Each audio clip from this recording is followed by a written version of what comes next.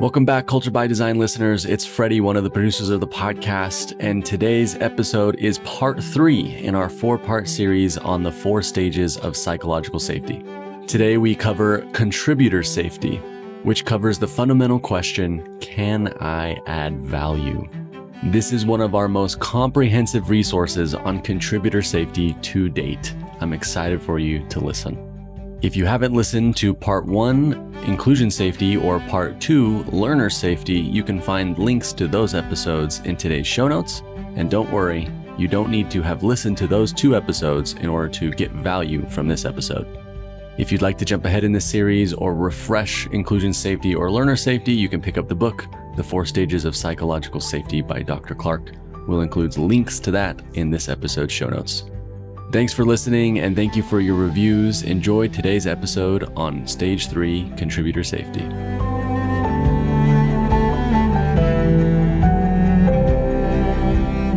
Welcome, everyone, to episode 3 of this 4-part series, The 4 Stages of Psychological Safety. Tim, welcome back. It's good to see you again. Hey, thanks. Looking forward to the discussion. Today, we're going to be talking about Stage 3, Contributor Safety. If you didn't have an opportunity to watch the first 2 episodes of the series, we would highly encourage you to do that. And as always, if you'd like to do a deeper dive, you can read the book, The 4 Stages of Psychological Safety, authored by none other than Dr. Clark, who is here with us today. So, Tim, let's start off today by laying some groundwork and defining Stage 3, helping everyone understand what it is, and then we'll get into why it's important and how to develop it. But let's start there. Let's define it.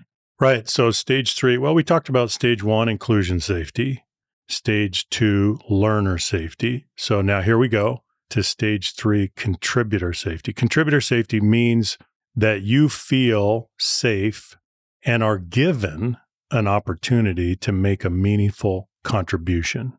Now, let me just say a little bit more about that. This stage is about creating value.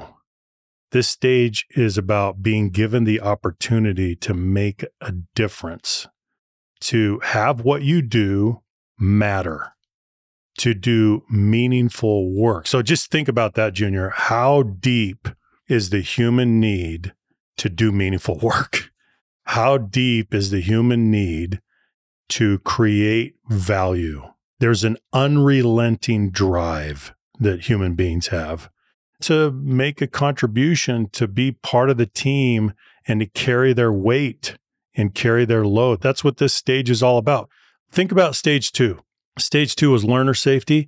Okay, there's a need to learn and grow, but you're not going to be fulfilled if you're just learning and growing. You've got to do something with that. You've got to apply what you have learned, and you've got to make a difference. That's what this stage is about. And as part of the premise, that's very, very important. If that assumption isn't true, then the rest doesn't matter. No. I can't think of a single example where this hasn't been present in someone in some form or another. It's baked into us, as you say. It's hardwired. It's innate. It's inherent in our experience. And I have never seen an exception to that. And I think about my own life and when I've been most satisfied, most engaged, and the times where I haven't. If that ability to make a meaningful contribution isn't there, then very difficult to be satisfied. Yeah, you don't want to stay with it. No. A very simple example would be just if you played on a team of some kind when you were young in sports. And so think about this.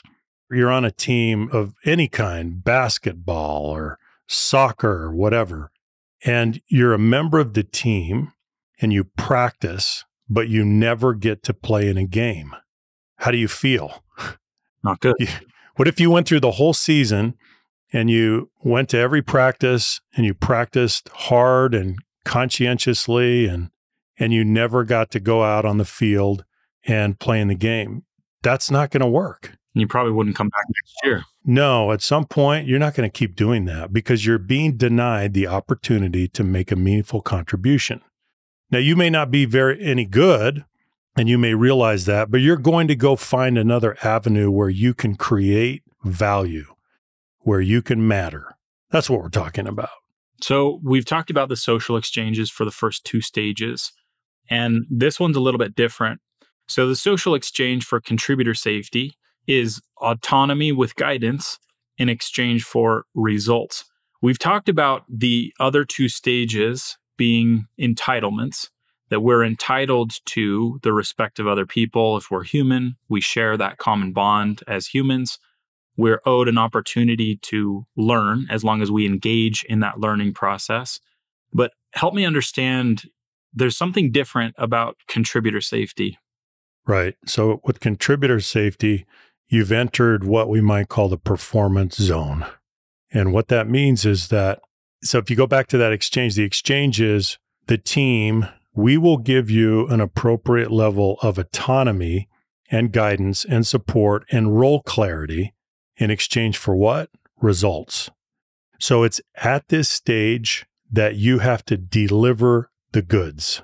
You have to perform. There have to be results. The nature of the exchange is changed in a fundamental way. The reciprocation is that you deliver value.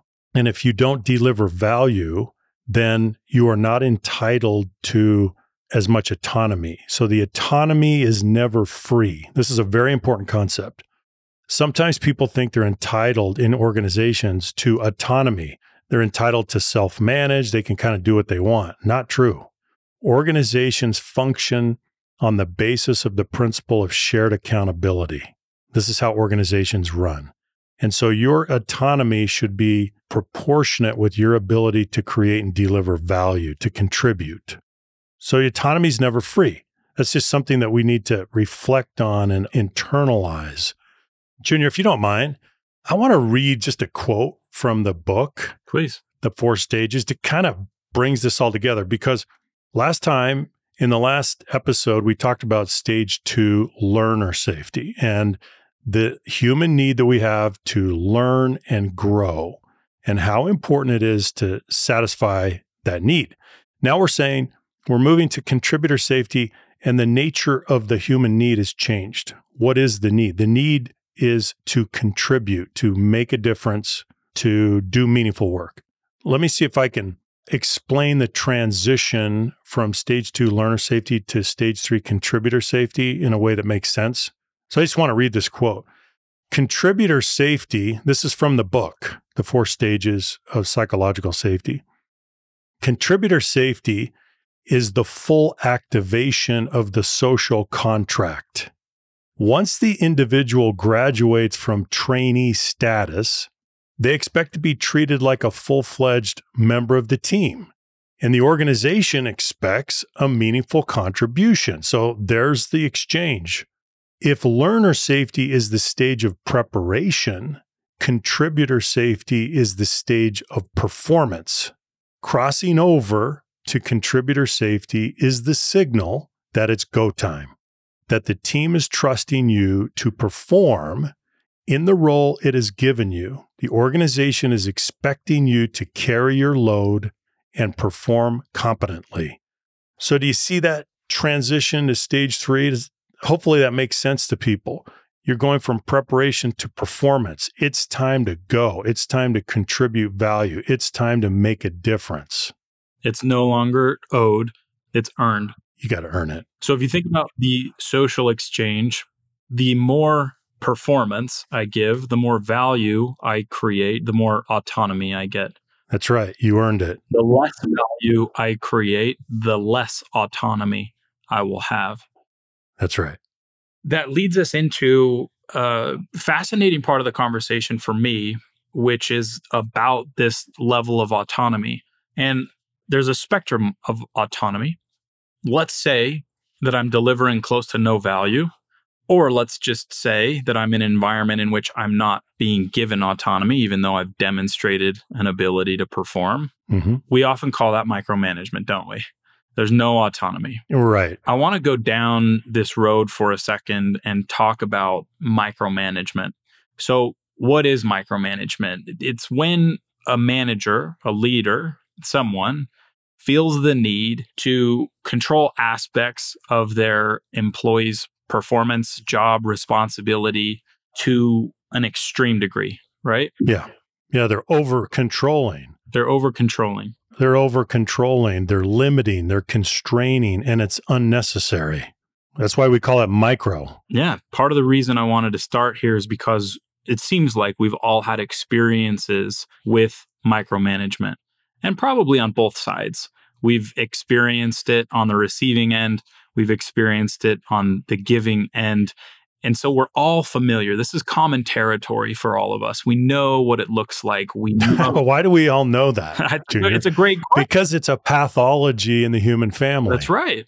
That's right. We have people that get into leadership or management roles and they hold people back unnecessarily. They're getting in the way. They're the obstacle. They are stunting the growth of the people. So I just have to smile because you said we all understand this. We do. We've all been there. We've all experienced it to some degree. To some degree. Wow.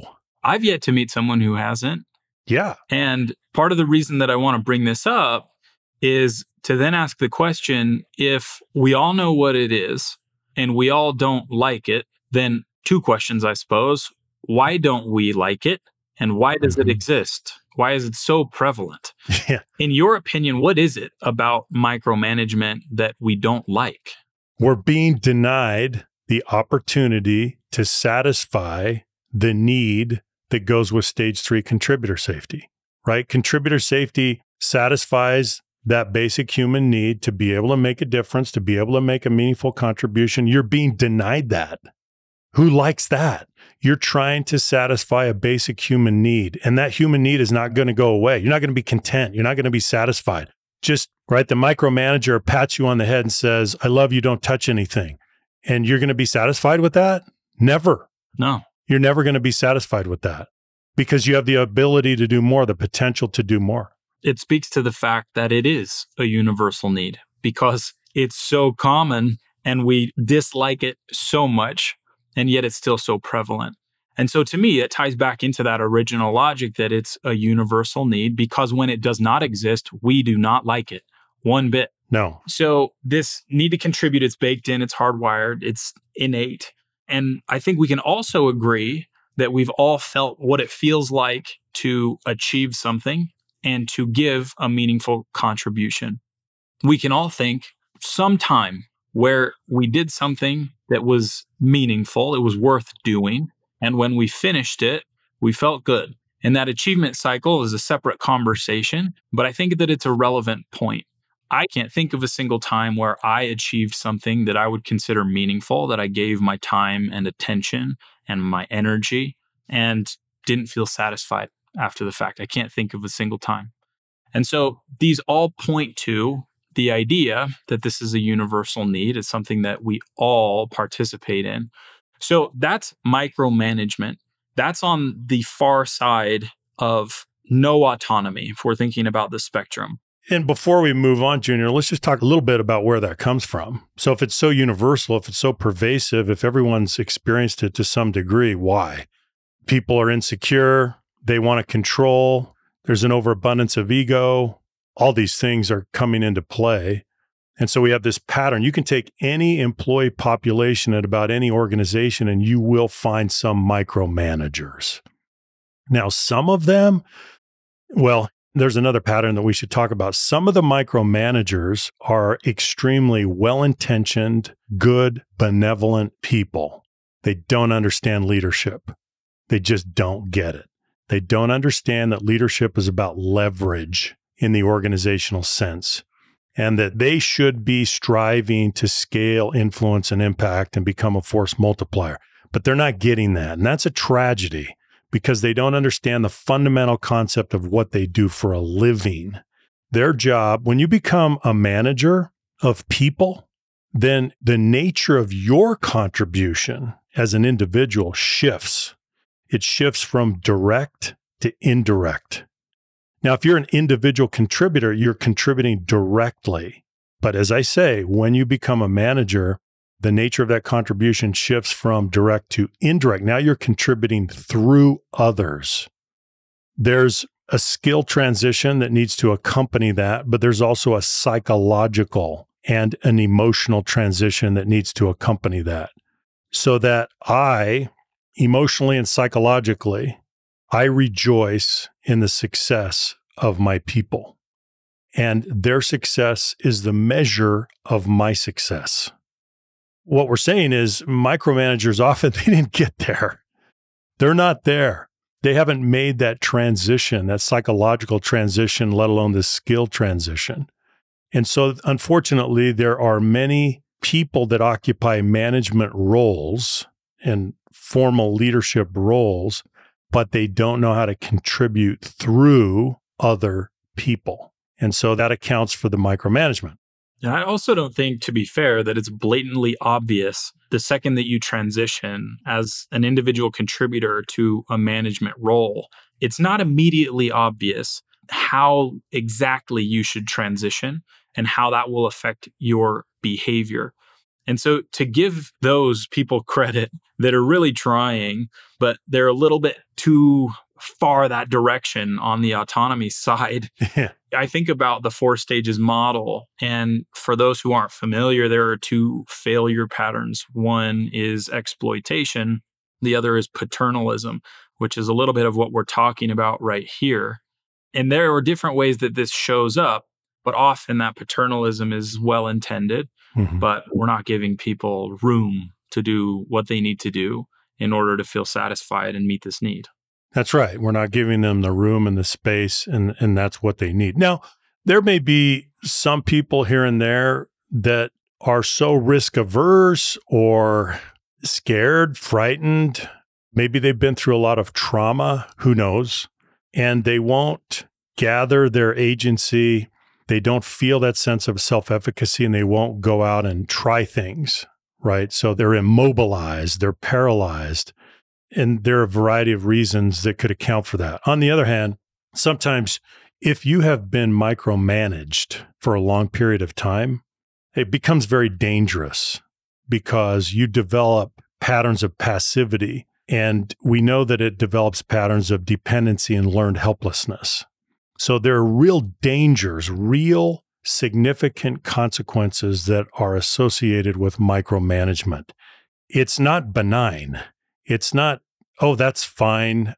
That's just that person's style. That's just their approach, but it's no big deal. It's actually a big deal. You're holding people back. So there's a reason that you put the qualifier with guidance inside the social exchange, autonomy with guidance in exchange for results. Why is that qualifier important, and what would happen if we took it out? Because we're not just releasing you to go do whatever. We're giving you guidance, we're giving you direction, we're giving you support, we're giving you parameters, and with all of that comes accountability. And so it's not just this directionless liberation. So just go do what you want to do and how you want to do it. No. We have to provide guidance based on who we are, what we stand for, what our strategy is, what our values are, what our priorities are. So there's got to be guidance and direction. That's part of the social exchange. So if you just leave people be for indefinitely, you're not doing it right. No. So that's the opposite end of the spectrum. So we have micromanagement over here, and we've talked about that. And we've talked about the potential, not just adverse, but sometimes catastrophic consequences that can come from that. But at the other end of the spectrum, we have the absentee landlord. That's the way I would frame it, Junior. I love that language. If we give you unbounded autonomy and there's no guidance, or even just very little guidance and support and direction, then that leader, that manager becomes an absentee landlord. Now, you're not going to feel the exact same kind of frustration that you would feel under the hand or the thumb of a micromanager, but you're going to feel frustration. It's just going to be a little bit different. Yeah. Now you've got a leaking dishwasher, pink walls, and 7 dogs. Okay. There you go. So you're frustrated under the regime of absentee landlord because you don't have the guidance and the direction that you need to do what? To go fulfill the need to make a meaningful contribution. But in this case, the pathology is different. You need sufficient guidance so that you can make that contribution, that you can create that value, and you're not getting it. And so you're absolutely frustrated under the leadership of an absentee landlord. How does that feel? So the theme of an absentee landlord is not there, don't care. That's it. That's what it's like. Not there, don't care. And you're trying to flourish and thrive in that environment. You don't know where to go. You don't know what to do. You don't have milestones, markers, metrics, guidance, or maybe you have very little, but it's not sufficient. So there's real anxiety and angst and frustration that will accompany that experience. I think it's an important part of the conversation because once people understand that they can move too far on the spectrum towards micromanagement, their tendencies to swing back the other way. But there's the possibility of swinging too far, where now you're too hands off. We're not providing the guidance necessary. We can also point out that this could be done benevolently as well, or with good intention. In an effort to not micromanage, we swing back the other way and say, well, we want to give space. I want to give autonomy. And so I think that that is appropriate motivation, but we can't forget that it is possible to move too far in the other direction, where now we're not giving the guidance necessary for people to really have a good idea and solid understanding of what they need to be doing. It's a really good point, Junior. Yeah, it's a really good point. So let's talk about the leaders for a few minutes specifically. And I want to ask 8 questions. And I think it would be appropriate for each of us to think about the answers to these questions as they relate to our own professional work. The first question, do you collaborate effectively with other members of your team? Do you respect only the high achievers and highly educated, or do you recognize that answers and insights can come from some of the most unlikely people? Can you be genuinely happy for the success of others? Do you empower others without micromanaging them? Have you ever withheld contributor safety from someone when they have earned it? Do you freely share your experience, knowledge, and skills? Are you emotionally advanced beyond needing to hear yourself talk? Do you see the potential of others on your team? Each of those questions strikes at the heart of contributor safety. And the answers to these questions will help us understand where we are and what we might need to do to get better. Because invariably, there will be gaps in our answers to some of those questions. Can you be genuinely happy for the success of others? Maybe we're not quite where we want to be. Maybe that's an area that we can focus on. Do you freely share your experience, knowledge, and skills? I know that that's something for me that I've had to work on because I feel like I've earned these. I've earned this knowledge. I don't want to just dole it out. But what does that do to the team, right? Yeah. What does that do to the performance of the team? It hinders it. It restrains it. And so I think each of us can't answer 100% in the affirmative to all of these questions. And so I wanted to we've got work to do. Yeah, I wanted to sprinkle those in because I think that they're important. We need to approach this topic and the other stages as well with a high level of introspection and be willing to put ourselves on the table and examine our shortcomings and where we're doing really well. But I think each of us is probably not smack in the middle of the spectrum. We're probably leaning or have a tendency to lean one way or the other. And it's important that we think about that so that we can then go address it, become better. Junior, that's a great question. And we should ask listeners to ask this diagnostic question of themselves. So on the spectrum between micromanagement at one end and absentee landlordism, is that a word? Sure. At the other, where do you lean? So think about a midpoint on that spectrum. Do you lean towards micromanagement? Do you lean towards being an absentee landlord? Assess yourself. Do you need to make adjustments? Now, here's the other thing. Let's also acknowledge that you will adjust based on the individual that you are managing and the level of direction and guidance they need and the level of autonomy they are demonstrating. So it's not going to be the same for every person, right? You have to adjust, but your natural style and approach, where is it? Do you need to adjust? And then, Junior, I wanted to go back to one of those questions that you just talked about, and let's explore this a little bit. So one of them was, Are you emotionally advanced? Would you go over that question again? Are you emotionally advanced beyond needing to hear yourself talk? It's a little poke. Okay, let that sink in. Are you emotionally advanced beyond needing to hear yourself talk? Now, the reason I want to spend a minute on this is because here's another distinction that we could make in leadership. We spend perhaps most of our time doing a couple of different things. One is discovery, the other is advocacy. Think about this. So when you're interacting with people, you're often doing discovery, which is you're learning, you're asking questions, you're exploring, you're experimenting. So that's discovery. On the other side of the ledger, advocacy, meaning you're advocating a point of view, a decision, a course of action. Much of what we do can be put into these two buckets, discovery and advocacy. So here's another question for you for self-reflection and self-inventory. Do you lean too much on the advocacy side? And do you need to shut up? Do you need to speak less? Do you need to engage in more discovery, more leading through questions than answers? So let me give you another spectrum to think about in your mind. And the spectrum goes from tell at one end to ask at the other. So representing discovery and advocacy. So discovery would be associated with asking, and telling would be associated with what? Advocacy. So where are you on this? And do you need to chill out a little bit, right? Do you need to lead more with discovery?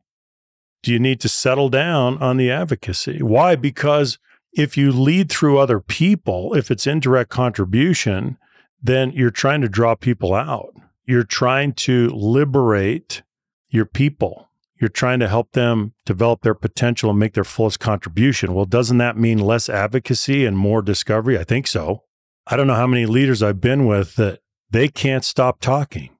They love to hear themselves talk. They take all the airspace, and they lack the self-awareness to even understand that, they need to back down, like stand down. You're a leader of other human beings. You need to adjust your pattern. So that question in particular, Junior, really gets my attention. It gets my attention too, and it takes my mind to a follow-up question, which is, if I find myself on the side of the spectrum of those two that I don't like, I'm telling a lot and I'm advocating a lot. What can I think about? What can I do? What questions can I ask so that I move down the spectrum toward the end that I want to be on? Because it doesn't seem as simple as, well, just tell less, just advocate less. What's the motivation behind my current position on the spectrum, and what might I need to do that's more fundamental to help me move across? That's where my mind starts to go. Well, I think you're right. You have to ask the why question. Why am I where I am on the spectrum? What is motivating my behavior? Can I engage in metacognition? In other words, think about my thinking, think about my behavior, reflect on why I am behaving the way I am. So we need more self-reflection. What do you think some of the answers to those questions could be? Why am I doing what I'm doing? Why might people be doing what they're doing? I'd begin with, well, I was taught that way. Yeah. That's the pattern that was modeled to me. That's what I've seen forever. That's how I was acculturated. That's how I was socialized. And I just haven't been reflective. I'm not very self-reflective. I just said, oh, this is how you do it? Okay, let's perpetuate the patterns that came to me. Would you go so far as to say that those are the default patterns? I would say yes. Yeah. Until you become reflective enough to understand what you're doing, you will likely perpetuate the patterns that you inherited. You'll just keep them going instead of stopping the train and working through what I would call systematic self-reflection. And that's really what it's got to be. You have to be very deliberate in this process. You're probably not going to stumble into high discovery, high ask. Some people are probably more that way by nature, but it's probably also true that the majority of us aren't, and that the default will be, out of all of the motivation that we've talked about previously, to fall into telling and to fall into advocacy. One of the things that I think about is that I see a lot, and maybe I felt this way too myself, is I'm in this position as leader. I need to defend this position as leader. I need to help everyone else understand why I'm here as leader. I've seen this a lot. Mm-hmm. What does that mean to that person that's behaving that way? It means that I need to have all the answers. I need to be right all the time, and everyone else is subordinate. Like, I'm here for a reason. You all need to know why. So I'm going to give you all of the answers, and I'm going to keep talking so that I'm not questioned about it. And keep reinforcing that. Exactly. Because let's say that you do the opposite, right? If someone who's insecure about those things all of a sudden doesn't have the space to talk, it's like, well, how can I demonstrate my competence? Yeah. When that's the very reason you are in that position, is to lead indirectly through other people. The expectation is not that you have all the answers. The expectation is that you find the answers through collaboration with the team, through more brains. That's right. And today, well, I would label what you're talking about, Junior, the imperial model of leadership. Yeah. So that whole mindset, that whole paradigm is that you as the leader are the oracle. You are the expert. You are the repository of answers. Come to me. I'll give you the answer and dispatch you. Okay. How viable is that model in a highly dynamic environment? A, from a competitive standpoint. B, how viable is that model in allowing people to satisfy their basic human need to make a meaningful contribution and to create value at capacity? Excuse me? That model is antique. It is antiquated. It is outdated. It is obsolete. Now, that doesn't mean that you're not going to give sufficient guidance and direction. Remember the spectrum. We're not going to go to absentee landlordism. But to think that you have to constantly fill the airspace to reinforce your status and these artifacts that the organization has given you, title, position, and authority, is nonsense. Stand down. Oh, and history is littered with examples. We don't have to go very far to see how broken the model is. Right. So the collaborative, inclusive, empathetic, compassionate model, it's not weak. It's not weak. It's courageous. It's strong. It's hard. It's hard. It's hard because you have to get over your own insecurities. That's not easy. This is a hard model that you want to come to mastery on this model. This is the quest of a professional lifetime. This is no easy thing. And how many leaders can we point to that embody those adjectives that you just listed? Not many. Not many. And we have thousands of years of history to look back on, which I think is proof of just how difficult it is. And so there's something motivating about just how aspirational it is to come to mastery here. Yeah. I love that frame and that lens to look through. If there's something that you want to set on a pedestal out in the distance and work for, that would be up there. If you can do that, wow.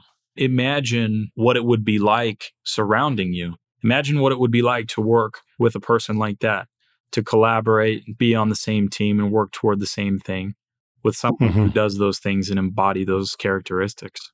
May I share a statement? So I know that you are very fond of Tolkien and The Lord of the Rings, and I became very intrigued with Tolkien when I was at Oxford and learned about the great friendship that he had with C.S. Lewis. But this is part of the call to adventure in the ultimate sense. And Tolkien, he makes this quote, and this is a Gandalf quote. He says, "It is not our part to master all the tides of the world, but to do what is in us for the succor of those years wherein we are set, uprooting the evil in the fields that we know, so that those who live after may have clean earth to till. What weather they shall have is not ours to rule." But what is he saying? Leave clean earth to till. So get rid of the baggage, get rid of the patterns that have not worked, get rid of the pathology, come to mastery in the new, with the new model of leadership that is inclusive, that is empathetic, that is compassionate, that is courageous. And how hard is this? The ultimate call to adventure, I would say. Yeah, I don't know if I can say anything after a Gandalf quote. May as well wrap it up here. Thanks, everyone. Isn't that a good one? Oh, it's fantastic. It's incredible. It is. It is. There's a lot that I could say about that quote. It's on the short list of best of all time in my book. It is. It's incredible. But that's what we're talking about. It's so motivating. This is stage 3 contributor safety. Get out of the way, but provide enough guidance. Don't be a micromanager. Don't be an absentee landlord. Realize and acknowledge that people have an unrelenting drive to be able to create value and do something that matters. So your job is to help them do that. That means that you've got to overcome a lot of the insecurities that afflict you in your own life before you're able to do that effectively. Yeah, you got to leave the Shire. You got to go on the adventure. I really like that. Thanks for sharing that. So to bring it back to some of the practicality, I want to talk about a model that we use a lot about accountability, because I think this will help provide guidance for all those leaders who are trying to figure out, well, how much autonomy do I give? You mentioned that it's different with every individual and that you need to adapt to the person on the other side of the table. Let's talk about that for a few minutes.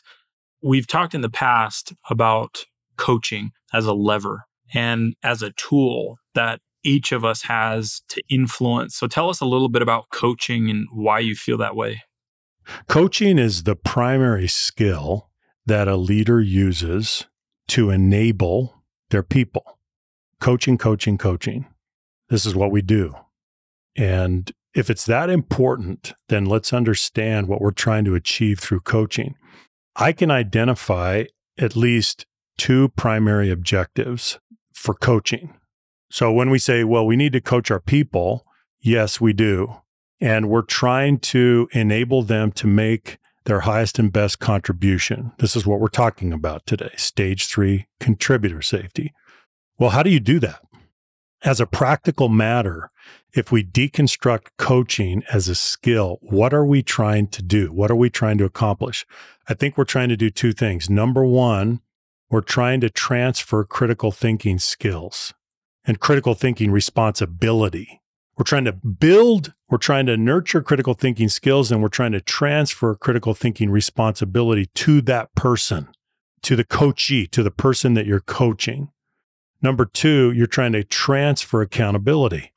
These are the 2 primary objectives in coaching: transfer critical thinking, transfer ownership, which is accountability. You got to own it, and you need to be able to do the critical thinking. Now, let's just go back to what we were talking about with the tell to ask continuum, Junior.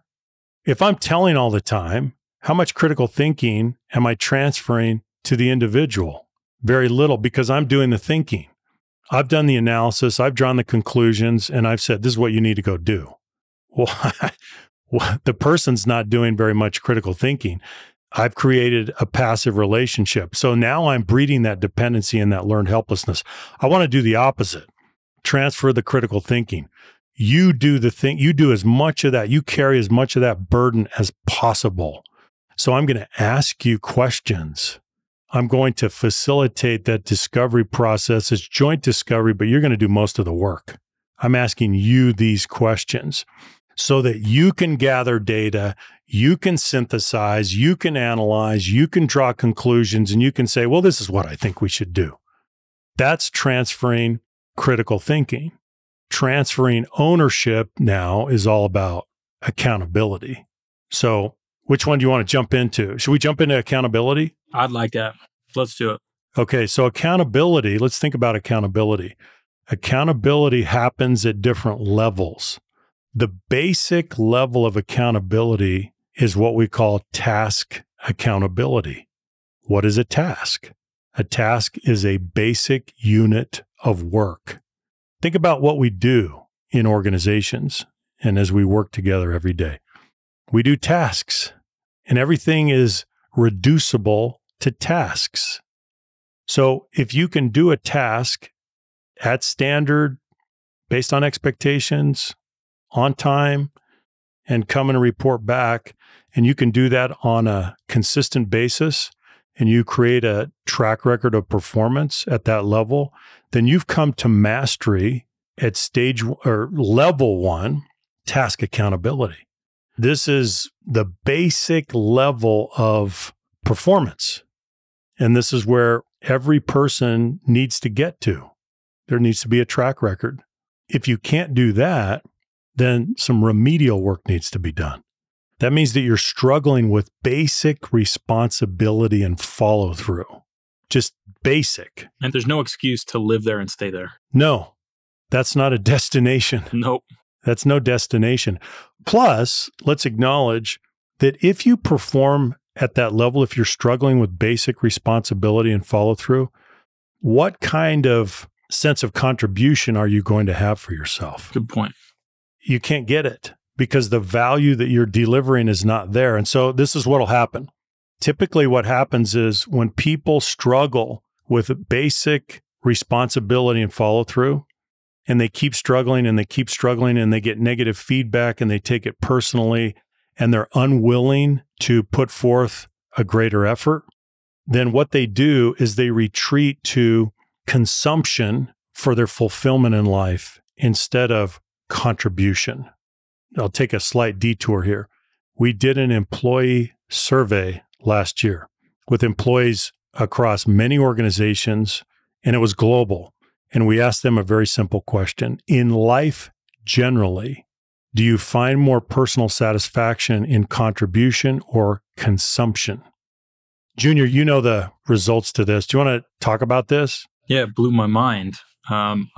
I thought that it would lean one direction, but it did much more than lean. It was completely fallen over on the other side. Yeah. And I can't remember the exact number, but it was high 90s, wasn't it? Yeah, it was 98 too. Just crazy. And I guess it's not crazy. But again, it speaks all the way back to that fundamental premise that we've talked about 3 different times today, which is that there's a universal need to contribute. 98? 98. That's not 98%. That's not 70.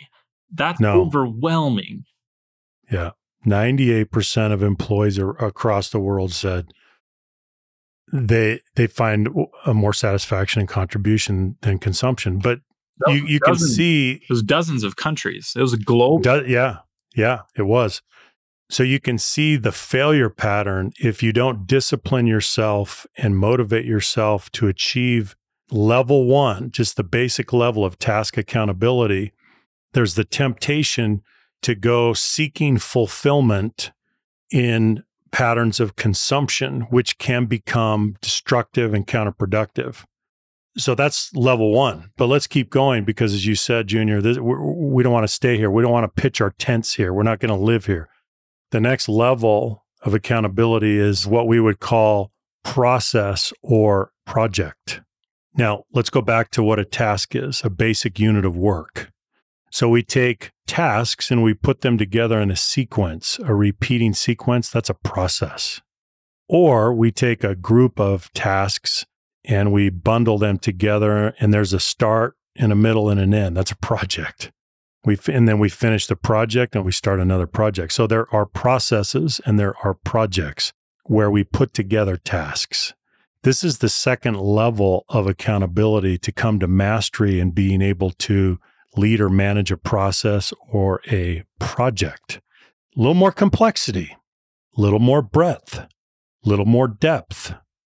Scope of responsibility is bigger now, a little more at stake, right? So on multiple levels, this is a harder thing to do, but this is where we want to get to. So level 2, project or process accountability. But we're still not done. And I would argue that this still is not the destination. We need to keep going. We're going to pass through. We're going to go all the way to the top. The highest level of accountability is what we call outcome accountability. Outcome accountability means you're accountable for the outcomes. And if you get to this place, it means that you've already come to mastery at task and project process accountability. And so we're going to focus on the outcome. And the manager is going to say to the employee that's at this level, I want this outcome, make it happen. And then we're not going to spend a bunch of time going through the details of processes or projects or tasks. We will only do that by exception if there's a problem, if there's an issue, if there's a question, if there's a challenge, if there's an obstacle. Okay, we'll step back down and we can work on that together. But the terms of engagement happen now at that high level. Make it happen. So what have we done? We've injected the highest level of autonomy into the accountability. So do we see the relationship between autonomy and accountability? So we've given the highest level, the maximum quantity of autonomy into the accountability. That's outcome accountability. And here's an interesting thing, Junior. If you ask most people, if you describe the 3 levels of accountability, task, project process, outcome, and you say, at what level of accountability would you like to be managed? What do most people say? Outcome. Almost every time. Almost every time. They want to be. They want to be. It may not be where they are. That's a good point. But it's by far the most attractive to them. That's certainly true. Why? Because that's where the most autonomy is, and they want that. Why do they want the autonomy? Why do human beings want autonomy? Because it gives them maximum freedom, independence, ownership, creative output. So you can see why it's naturally attractive, but to your point, they may not be there. The ownership piece is really important because you asked at the beginning, do people want to stay at task? No, they don't want to stay at task. Why don't they want to stay at task? Because it's so small that they can't point to it and say, that's my meaningful contribution. Rarely. Yeah. When they get to level 3, outcome, they can point at something that's fairly big that encompasses projects and tasks and say, I did that. Yeah. That sense of accomplishment exists at its maximum at outcome level accountability. So I think that ownership piece is really important because you're taking ownership of the outcome and you're saying, because of my inputs, because of the inputs of my team or whatever the unit is, we've achieved this thing. That comes with a high degree of satisfaction. So it makes sense that people would want to end up there. That's right. And so then let's connect critical thinking to that logic. If I transfer as much critical thinking as I can, that's another way of transferring or empowering someone with autonomy because they're doing the thinking. They have to figure out how to do something. They've got to figure it out. So you're giving them the figure it out responsibility. Yeah. So there's a whole bunch of autonomy that comes with that. It makes me think, so I have young children, and one of my children, we're introducing the idea of a checklist, and we're trying to move through these levels of accountability. So first is task, which would be put that toy away in that place, right? That's a task. There we go. One toy in one place, right? Yeah. Or one part of one toy in one place. That's where we start. And pretty soon it becomes this project, which is put your toys away. Now the toys are plural and there are multiple locations and hundreds of locations. Hundreds of locations. That's right. And then we get into process, right? We do that over and over again. And then we start to combine it with other things. So on the checklist, we might have make your bed, put your clothes away, put the toys away, put your dishes in the sink, whatever the checklist is. And eventually, we want to move to outcome. And the outcome is, I expect a clean room. Right. We're not quite there, Junior. We're not quite there. It's going to take a while. It's going to take a while. Yeah. But to your point, we drop down to where the person is and say, okay, you've demonstrated mastery of this level or this level. Now let's move. Let's work together to get to this next level. And that's where I want to shift the conversation as we wrap up to the individual. Because we're not always setting the terms. We're not always on the leadership side of the equation. It could be, and we always are, part of our own ladder moving up toward outcome. So if you're the one who's on the other side of this, what can you do to move up those levels of accountability? And there's a skill element. There's this accountability element. So what does it mean for you? It means get good, become skilled so that you can do the work. You can do it effectively. You're competent. You've achieved mastery across a set of tasks. But then it has a lot to do with initiative and accountability. You're looking for the accountability. You're looking to move to that next step.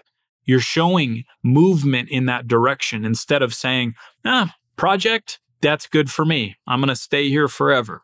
And some do. And I don't know that there's anything inherently wrong with that. Maybe there is. Conversation for another time. But we want to move up. So if you find yourself, as most people do, wanting to be managed at outcome level accountability, ask yourself the question, what must be true in order for that to happen? Well, we need to have a lot of things right. We need to be doing X, Y, and Z. Let's say that you may not have the opportunity or the support as much as you would like. Be so good that you can't be ignored. Become so skilled that it's obvious that this is your contribution. So those are things that start to come to mind when I think about the individual side of the equation. Now, some people, Junior, and I love what you said, some people still may be struggling with the motivation. Where do I find the motivation to do that?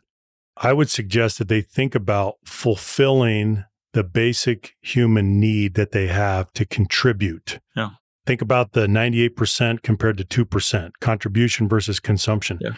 The exciting part of this is that you can go fulfill that need, and that's deeply satisfying to you as a human being. And with that, I would offer this kind of corollary principle, which is don't even think about shortcuts. Yeah, don't even. There are no shortcuts. There's no back door. There's no workaround. Don't even think about it. Find the price, pay the price, whatever it is, because that is going to lead you to a much more fulfilling life. There's no such thing as shortcuts. Now, there will be that temptation. Don't fall for it, right? You've got to put in the time. You've got to put in the effort. You've got to develop the discipline. And as you do, the fulfillment that you experience will be greater and greater. You're satisfying that basic human need to make a contribution, to create value, to make a difference, to have your life matter. That need is incredibly deep. So go for that. That's the journey. That is. You'll stumble. You'll fall down along the way. You'll make mistakes. That's okay. Keep going. Keep after it. Yep. So think about those three. We talked about three different spectrums today. We talked about tell to ask. We talked about, well, maybe there were four: contribution, consumption. We talked about advocacy and discovery. And we talked about autonomy to micromanagement, or absentee landlord to micromanagement. Gee, we did four. We talked about That's a lot. We talked about a few man. today. We talked about those 8 introspective questions. I would encourage us all to reflect on those 4 spectrums and where we fall, where the gaps are, and then go attack those with some energy, understanding that it matters and that that's the pursuit, as Tim mentioned, of a professional lifetime. So if you liked today's episode, please share and subscribe if you're not already. And then there are 2 resources that I want to mention.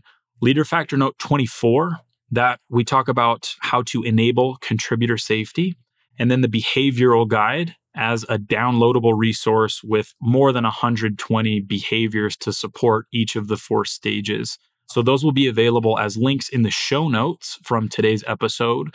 And I would also encourage you to subscribe to our newsletter if you haven't already. That's been going for a very long time. We send it out every Wednesday. So if you have not subscribed to the newsletter, they are value-packed and come out every Wednesday. So with that, we'll go ahead and wrap up today's episode. Thank you for spending your attention with us today. We appreciate it very much. So to all you listeners, thank you. We wish you the best. Have a wonderful day. And we'll be back next week with the concluding episode of this series, Stage 4, challenge or safety, the culminating stage, the stage of innovation. It's going to be a good conversation. Yeah, it is. Thanks, Junior. Thanks, everyone. Bye-bye.